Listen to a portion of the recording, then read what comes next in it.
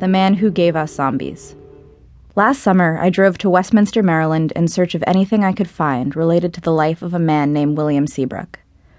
I'd become fascinated with Seabrook one night during an insomniac crawl through ever-narrowing passages of the internet, when I stumbled upon a description of him as a member of the Lost Generation who, in the late 1920s and 30s, was a household name in America.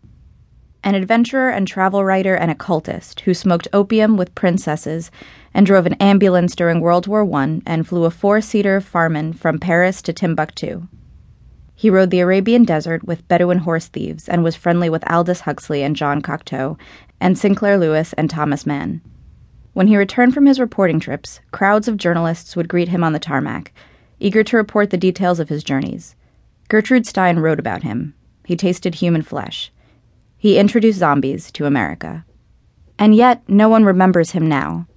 Not even, it turns out, in the town where he was born and raised. There are no first edition copies of Seabrook's half-dozen books behind glass in the Westminster Branch Library, no National Register plaque beside the door to his gingerbread house on East Green Street. At the Historical Society of Carroll County, in downtown Westminster, an elderly woman at the front desk tells me she has never heard of Seabrook, then sends me down to the basement to dig through their archives. There's no record of him there, either.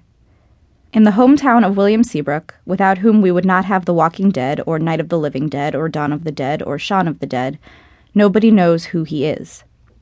And yet, the reason that zombies shuffle through every corner of our popular culture is because in 1928, on the desolate Haitian island of La Gonâve, William Seabrook came face to face with one.